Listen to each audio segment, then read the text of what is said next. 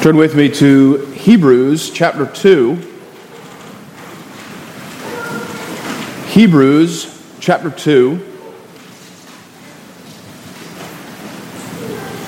We'll be reading verses 10 through 13 and considering the church invisible. Hebrews chapter 2, verses 10 through 13, the church invisible. Give attention to God's holy word.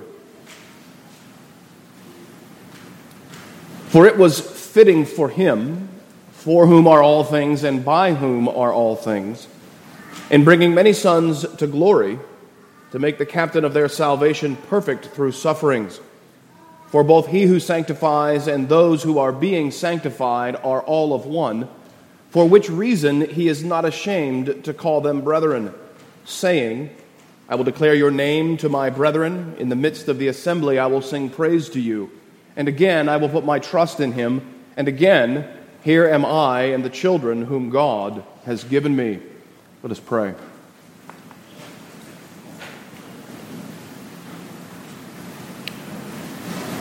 Heavenly Father, it is a great privilege to be called the brethren of the Lord Jesus Christ. It is a great privilege to be adopted into your family and to be saved by our elder brother, the Lord Jesus. We pray now, O Lord, that according to your love to us as your children, you would pour out your Spirit upon this time of preaching, that it may be indeed for us the primary means of grace, whereby you speak to us good things, the things of salvation. And we ask all of this for Jesus' sake.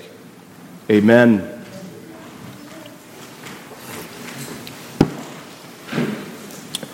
Philosophers have often spent a lot of energy and ink in trying to figure out what is the definition of beauty.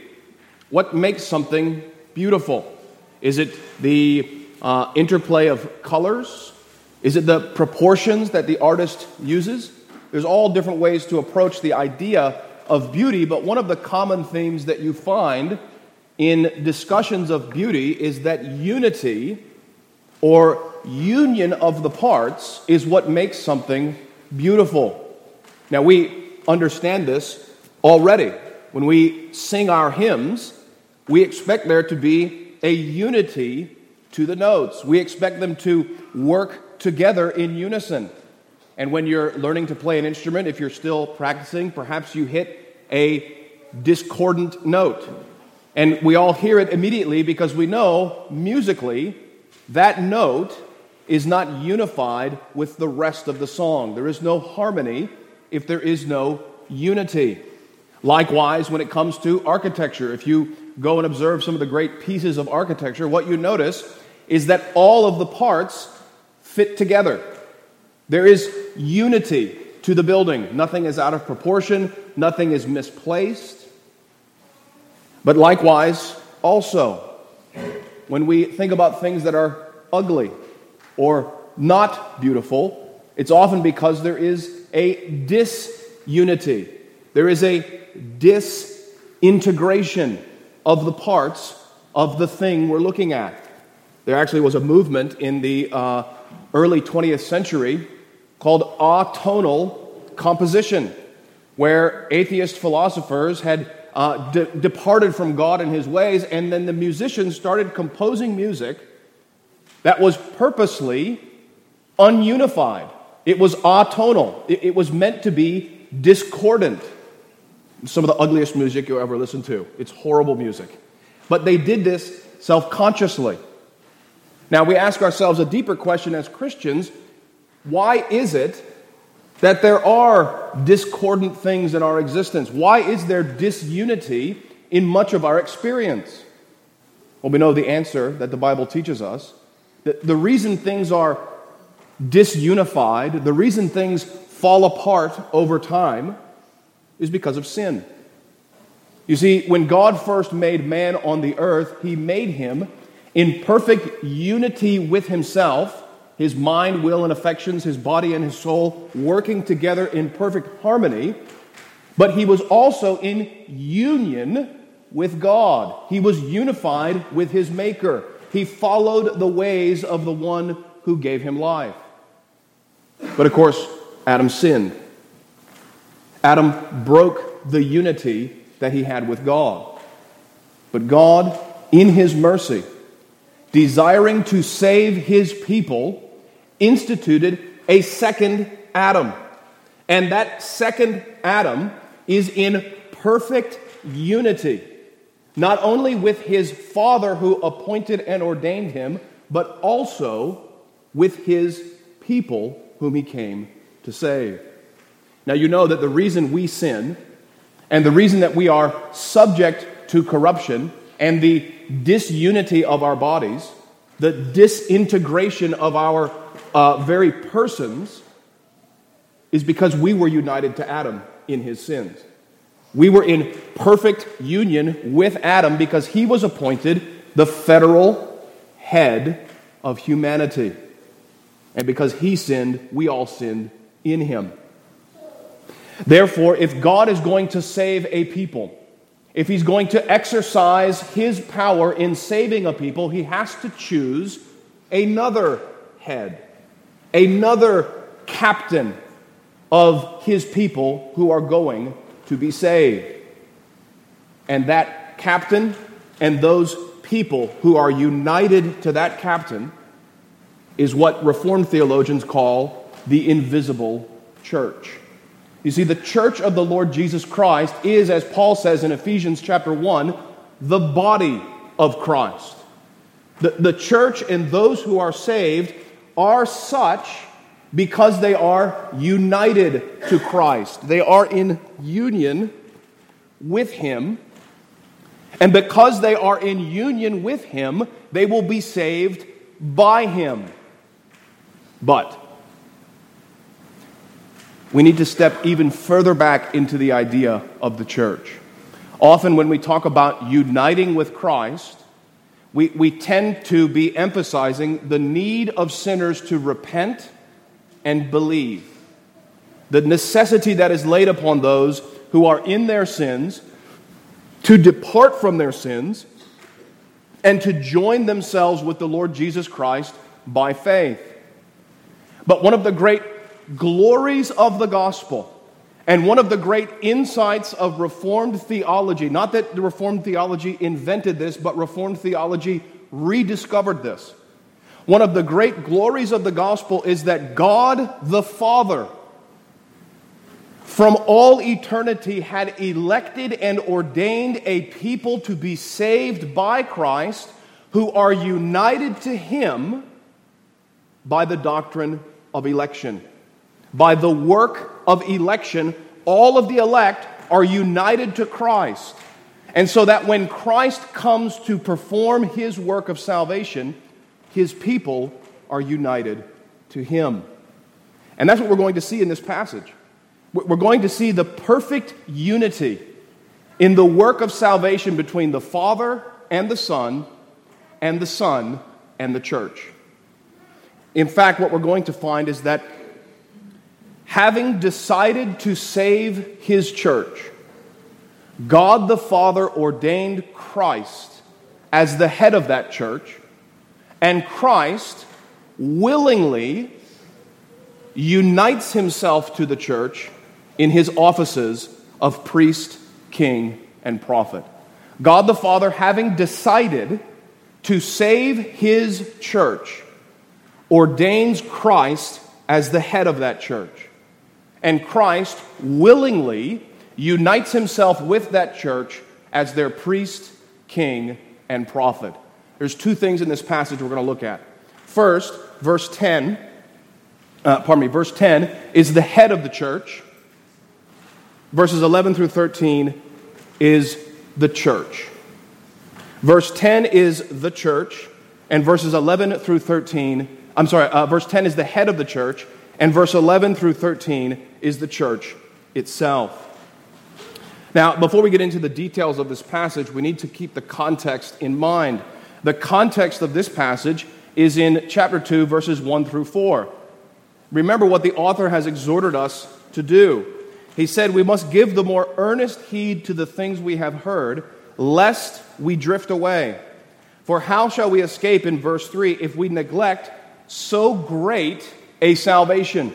And what the author is now doing in the rest of chapter 2 is expounding how great this salvation is.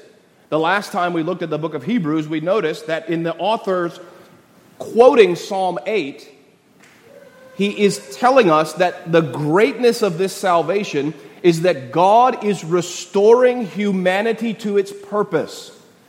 God is recreating mankind. Now in this section, we move to how he's going to do that.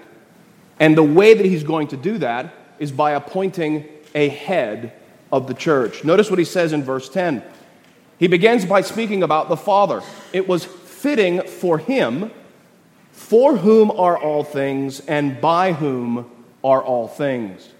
Now there's discussion about who this him refers to. It's evident that this is a reference to the Father because of the phrase that comes right after it. Notice that it says, him, for whom are all things, and by whom are all things, is a reference to God the Father, because God the Father is the source of creation. God the Father is the source of election. And the purpose of all things, the reason that all things exist, is to glorify God the Father. It is to exalt him and his glory, power, and wisdom. We read an example of this in Revelation chapter 4, didn't we? Turn back to Revelation chapter 4. And notice the praise that is given to the Father.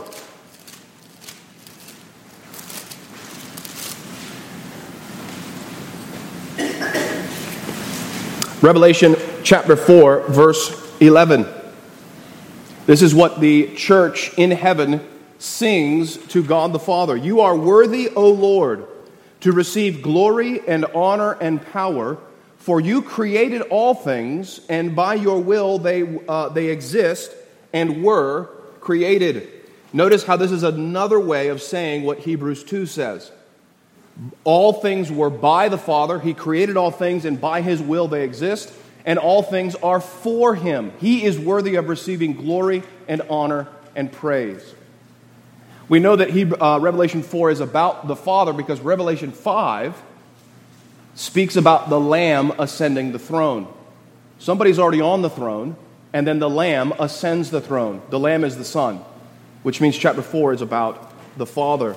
Returning now to Hebrews chapter 2, it's also evident that this is about the Father because he says in the next part of verse 10, it was fitting for him, for whom are all things and by whom are all things, in bringing many sons to glory.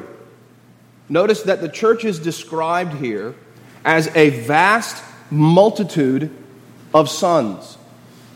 Now, those who are saved, Christians, are sons in relation to who? In relation to the Father. So the church here is being described as sons. That must mean that the one that's being spoken of is God the Father, who has elected a body of mankind to be adopted as his sons. Paul is very explicit in Ephesians chapter 2 when he speaks about chapter 1, when he speaks about the work of God the Father and what he has done for us. Ephesians 1 verse 3. Blessed be the God and Father of our Lord Jesus Christ, who has blessed us with every spiritual blessing in the heavenly places in Christ, just as he chose us in him before the foundation of the world, that we should be holy and without blame before him in love, having predestined us to the adoption as sons by Jesus Christ to himself. Hebrews chapter 2 picks up this same idea when it speaks about the Father's work in our salvation. Notice he goes on that the Father is bringing many sons to glory. Now here is a great encouragement to our faith. When the author of Hebrews describes our salvation, he describes it as the work of the Almighty Father, who alone is worthy of glory and honor and praise, has chosen to bring sons to share in that glory. The end result of our salvation is that when God is finished working in His people, they will stand with Him in glory, praising Him and casting their crowns at His feet. That's the picture of Revelation 4, isn't it? The church is surrounding the throne of the Father, praising and glorifying Him and casting their crowns at His feet. It's like a symphony of glory in heaven. God the Father gives you His glory, and then you give that glory back to Him. And then He showers more glory upon you. That is your destiny, brothers and sisters. That's what God the Father has ordained for those who belong to Christ, to bring you to glory. But there's only one way that God the Father can do this. Notice the beginning of verse 10, it says, it was fitting. This word fitting refers to things that are proper, appropriate, apt, things that correspond to something else. It was fitting for God the Father to do what? That's what the end of verse 10 says. It was fitting for God the Father to make the captain of their salvation perfect through sufferings. What the phrase, it was fitting for God the Father, refers to is that because of His moral character, because of His perfect justice, there was only one way that man could be saved. This refers to a moral necessity that arises from the nature of God. Now, sometimes we can get lost in the weeds. In the Middle Ages, some of the scholastic theologians got lost in the weeds, and sometimes you'll hear people ask questions like this. If God is sovereign and almighty, can He make a rock too heavy for Him to lift? And supposedly the answer to that question is if you say yes, then God is not mightier than the rock. But if you say no, somehow God is limited. God is being confined by the principles of physics or whatever the question may be about. But what we need to understand is that God's sovereignty and His liberty to do whatever He does is an expression of His nature. God is not free to act according to His nature. Later on in the book of Hebrews, the author will say it's impossible for God to lie. That's not because God is limited in some way. It's because God's very nature is truth itself. And so it is an impossibility for God to lie. The same idea is being brought up here. Because of God the Father's perfect righteousness, justice, and holiness, because He wants to bring a sinful people to share in His own glory, there was only one way that could happen. And that's through making the captain of their salvation perfect through sufferings. This word captain is a very important word in the book of Hebrews. It's used sometimes to refer to a prince, a pilot of a ship, but in the general sense it means the head of a body. That's actually what the word captain literally means in English. It comes from the Latin word for head. Caput is the Latin word for head, and so we call the heads of units captains. So this captain of our salvation, because he is the head of the body, had to be perfected through sufferings. Now, we also have to keep in mind here, this perfection of Christ does not imply that He was morally deficient, that He was not fully God and fully able to exercise the office that was given to Him. What it means is that because He was made the head of the church, and because this church was sunk in sin, somebody had to suffer. In order for Christ to function as the head of His church, somebody has to pay the penalty for sin. If Christ did not pay the penalty for sin, He could not be the head of the church. Because you see, the great necessity that we have, the thing that sinners need more than anything else, is atonement for their sins. The great disunity in the creation today is that God's justice demands the punishment of sin.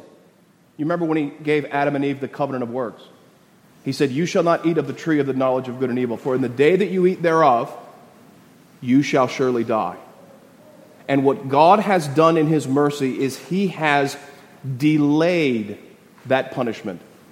He has held that punishment back for generations and generations and executed it upon his Son so that he can be a Savior, so that he can bring people into salvation.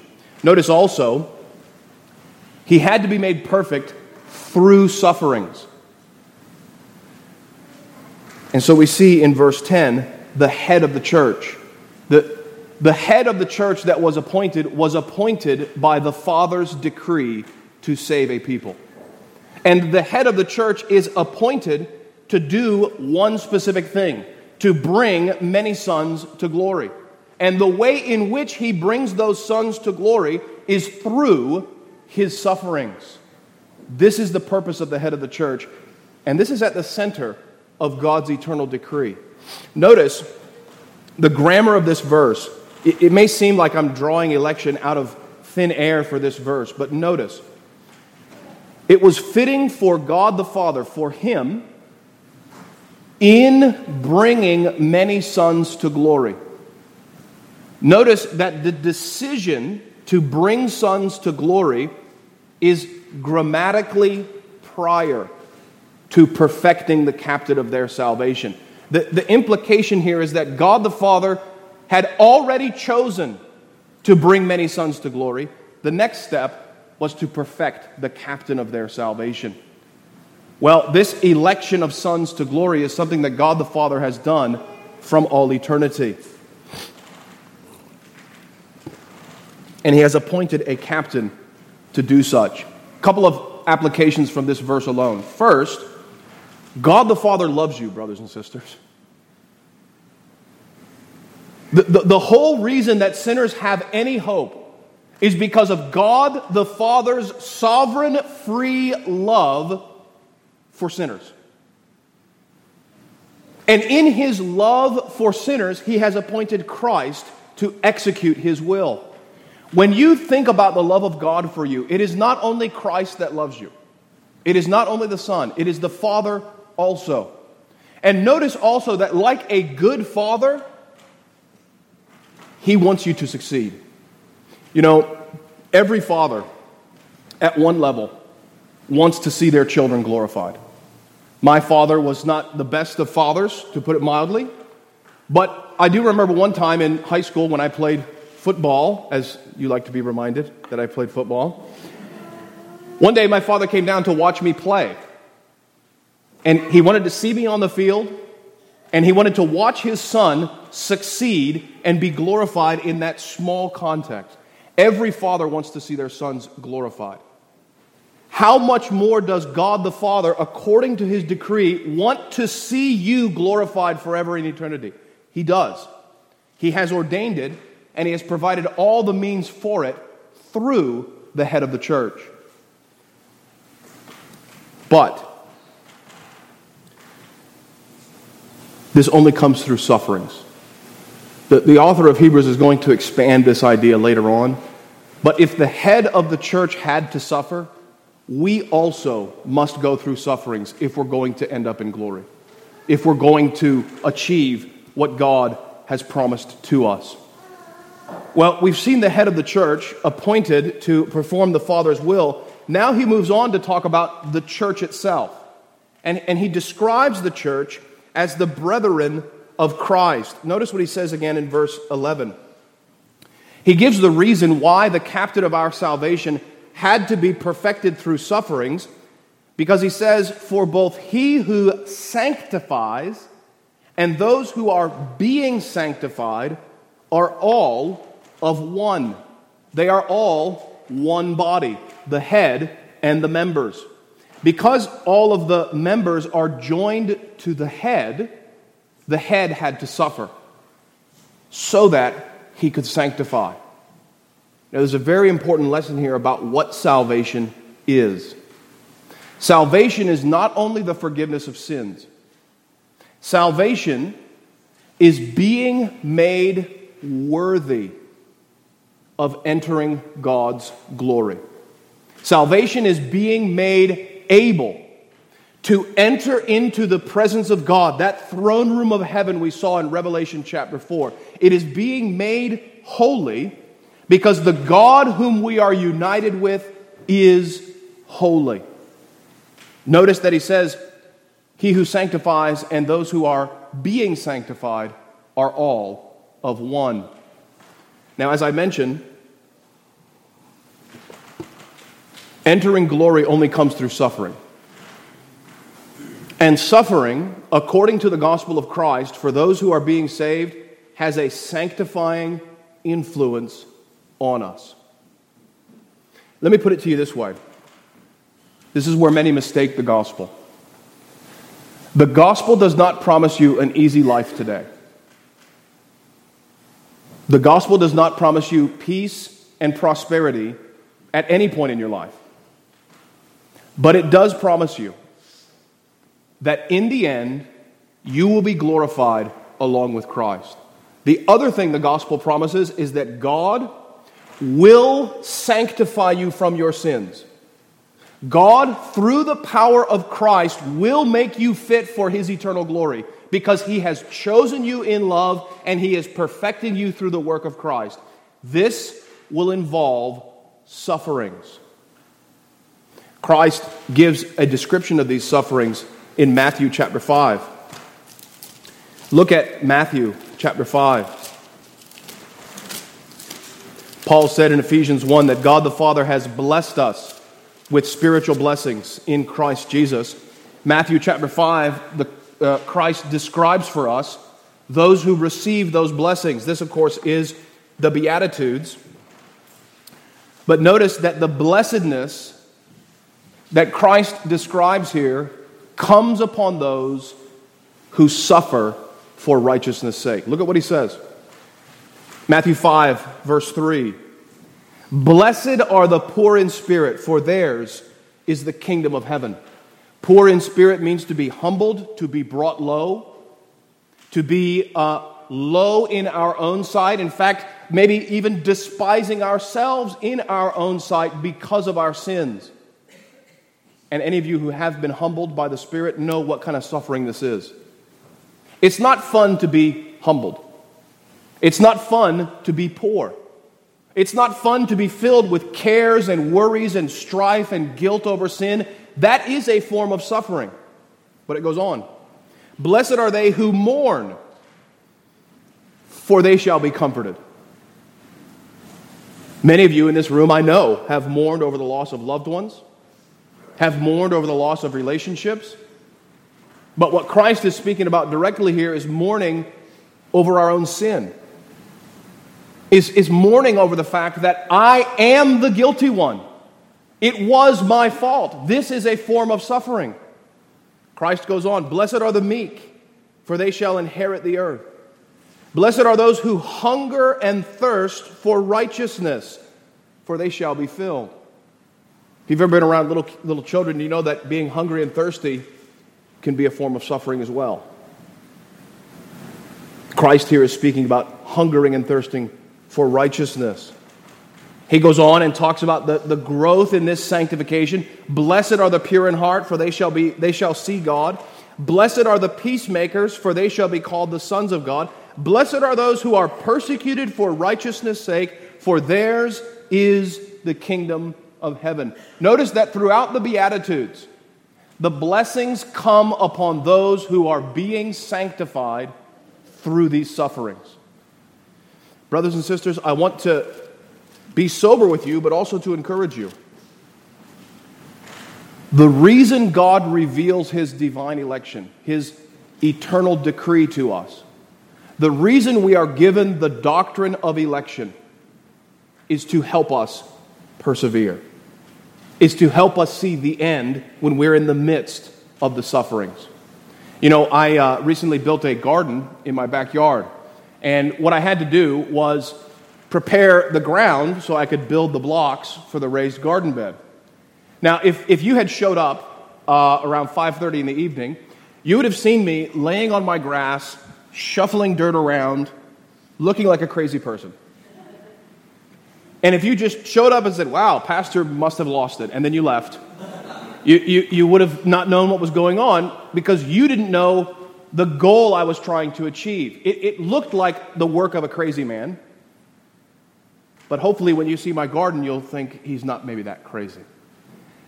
The point being is that there was a goal I was trying to accomplish. In order to understand being down in the dirt and the muck, you have to see where this is going. That's why God reveals this to us. Suffering is part of the Christian life. But your destiny is the glory of God in all eternity. Paul uses the doctrine this way in Romans 8, doesn't he? Turn to Romans 8. One of the most beloved chapters in the whole Scripture, rightly so. Romans 8, verse 18.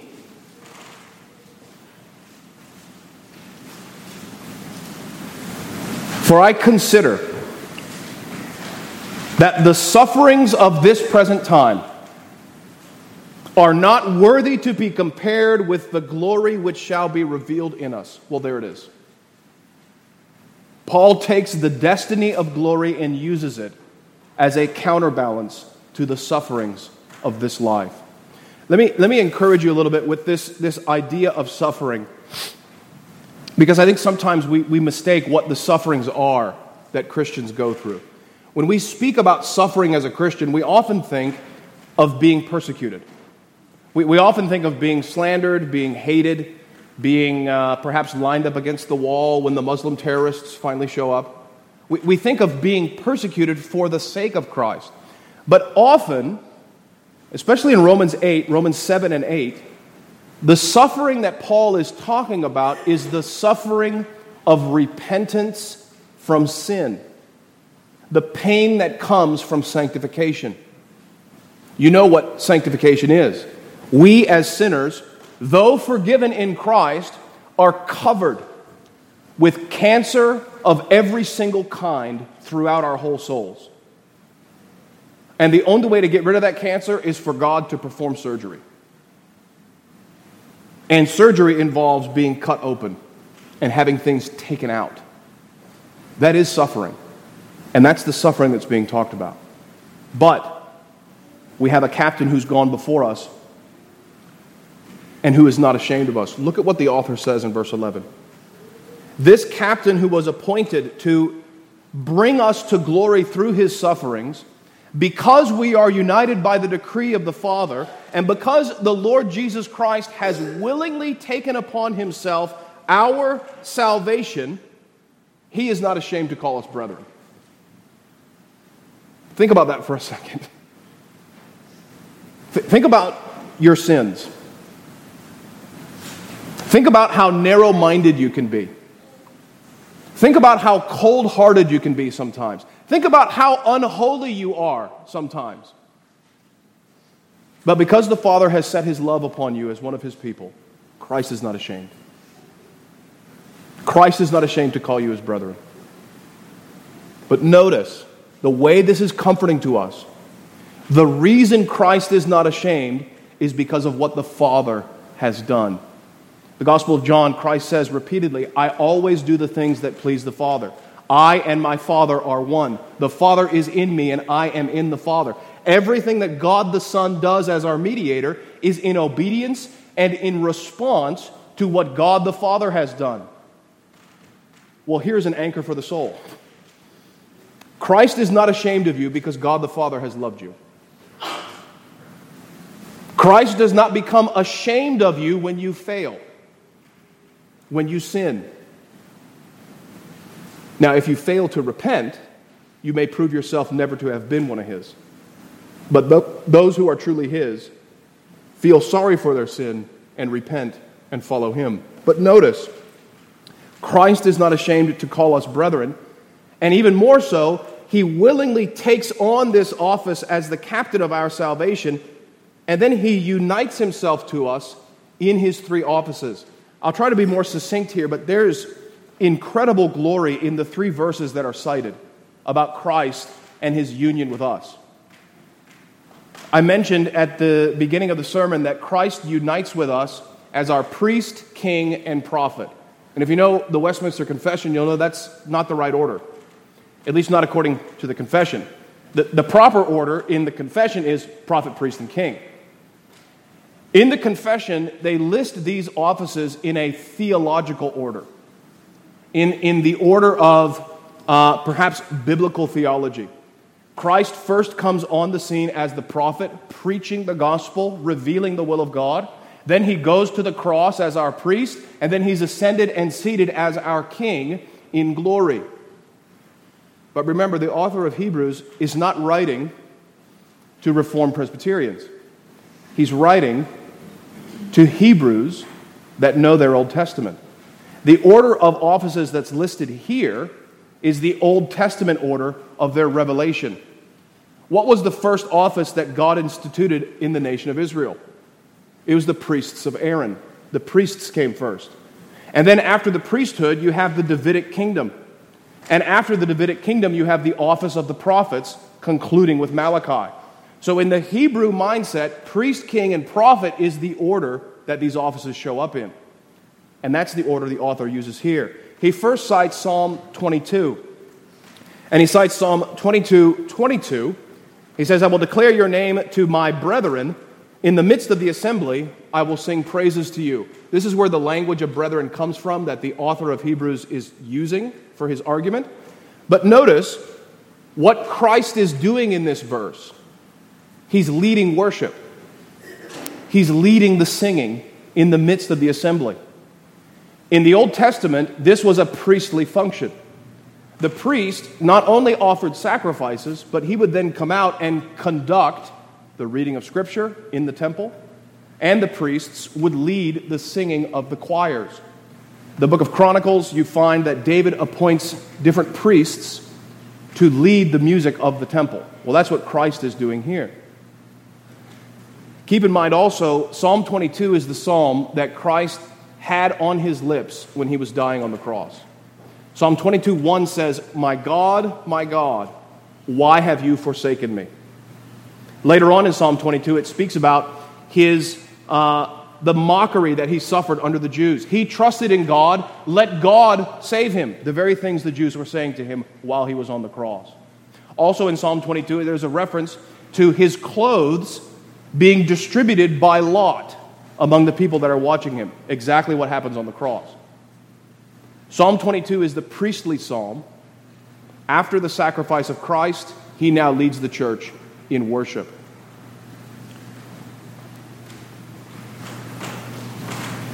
This is the first office the author lists here. And this is one of the first ways that you have to be united to Christ. And one of the ways that we do this is by recognizing, brothers and sisters, that by faith and the power of the Spirit, Christ is in our midst, leading our worship. Christ, as the head of the church, is not absent from the church, but he is in the midst of the church, proclaiming the name of the Father to his brethren, leading the singing of the church as the church gathers together as the great assembly. This is the spiritual reality of what's happening here. This is what is going on right now, because Christ and his church are unified. Christ and his church are together. We often forget this fact, don't we? We often think about the church gathering as, well, it's all these people, and we've gathered together, and the pastor will harangue us for an hour, and then we'll go have some food and rest for the rest of the Lord's Day. But at the heart of what is happening in the church of the Lord Jesus is that he, as the priest, is leading the worship. That's how you should approach it. That's how you should see it. And that's why you need to be in it. That's why you need to be in the worship, because this is how Christ unites himself with you. Not only does he unite himself with you as a priest, he unites himself with you as a king. That's what the next passage cited refers to. He says, I will put my trust in him. Interesting statement. This comes from Psalm 18. Turn with me to Psalm 18.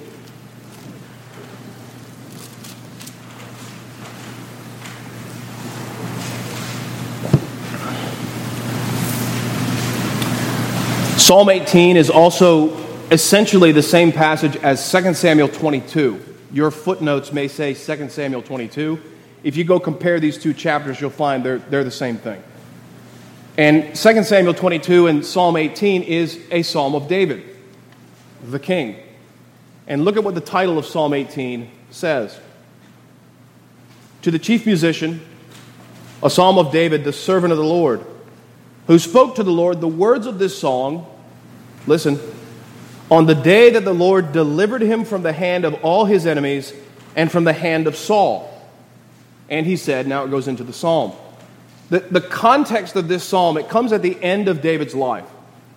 And this psalm is a song of praise that David lifts up when he has achieved final victory.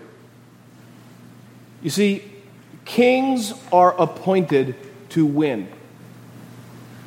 The purpose of a king is victory.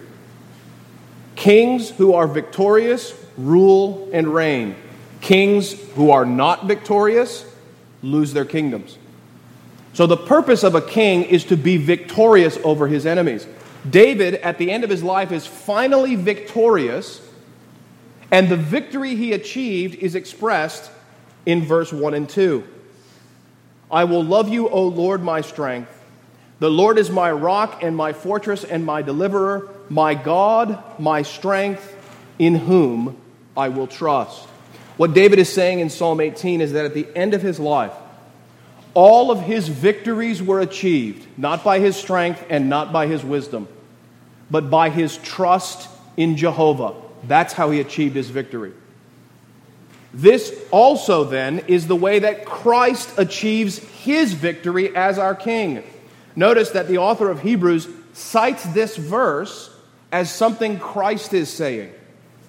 David's greater son also put his trust in God, and it's in this way that he unites with us as our king. Think about this, brothers and sisters. I really want you to pause and ponder this, because this is red meat for your souls. Christ, as the captain of our salvation, achieved everything that he achieved, not by his divine power, not by his expression as the Son of God. He achieved everything, casting out demons, suffering and dying on the cross, resurrecting from the dead, and ascending to glory by trusting in his Father. He exercised faith in the promises God had made him, and that is how he overcame. Philippians chapter 2, Paul speaks about this. He who was in the form of God did not consider it robbery to be equal with God, but he emptied himself and took upon himself the form of a servant. And being found in fashion as a man, he humbled himself even to the point of death. That is how Christ lived as our captain, suffering. And he lived by faith. You and I also are called to live by faith. John will say in his first letter, the victory that we have is our faith. Our faith is our victory over the world. Christ has already walked that path before you. Christ, as your king, walks that path and has already achieved. And he calls you to walk the same path. You know, I'll just illustrate it this way. Kings are above their people. But people love kings that are similar to them. You know, one of the great kings of England was Alfred the Great. And Alfred the Great was a pious man, he was a learned man, he was a courageous man. He prevented the Vikings from conquering the whole island. But at one point, he was losing the battle. And he had to flee into exile. And one of the great stories of Alfred the Great is that as he was in hiding, in disguise, he found shelter at the hut of this old widow woman. And this old widow woman didn't know who this king was. Didn't know this was Alfred the Great. And this widow woman is preparing some food, and she tells Alfred, watch the pie and don't let it burn. And Alfred, of course, is lost in his thoughts, thinking about the kingdom and worrying and pondering, what am I going to do to defeat the Vikings? And then the pie burns. And this old widow woman comes back and starts upbraiding him and rebuking him and chasing him out of her kitchen. And he humbly says, you're right, I was wrong, I messed up. That makes you love him. He's just like his people. He can get rebuked by grandma for messing up in the kitchen, just as grandchildren do when they mess up, or as you may have done when you messed up. Likewise, Christ, notice how he's being presented to you as your king. He is just like you. He exercised faith in his Father. That is how he achieved his victory. You also believe in your Father's promises. You also fix your faith upon his word, just as Christ did. And then finally, as our prophet.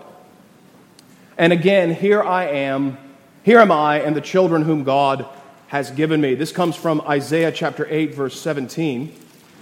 Isaiah chapter 8, verse 17. Isaiah 8, 17, Isaiah writes,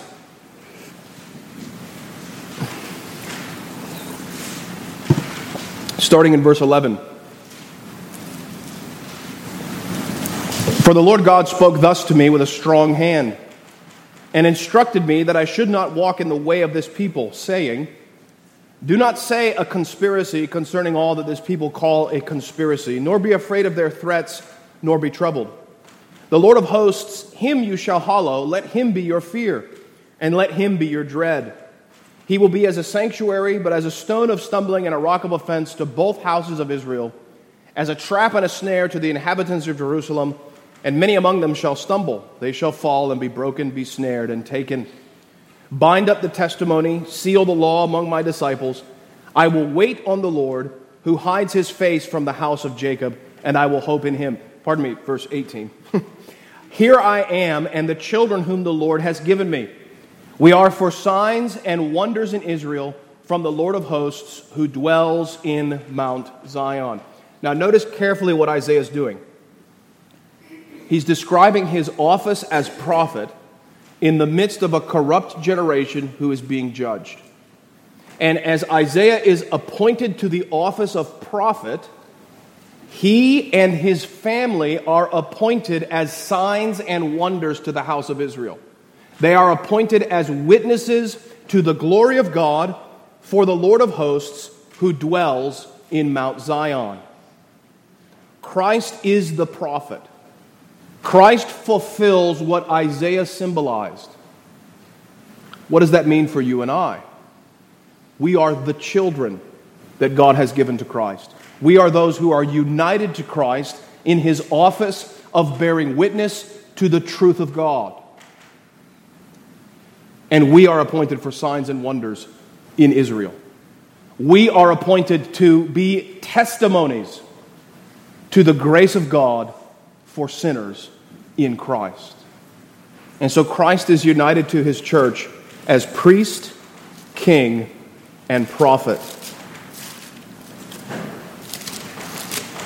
Well, what does this mean for us? Why are these things being revealed to us? Why are we told that Christ is not ashamed to call his people his brethren? Because what the author of Hebrews wants to do is to persuade you to believe in the Lord Jesus Christ. Look at what he says in chapter 13, verse 10. Verse 12.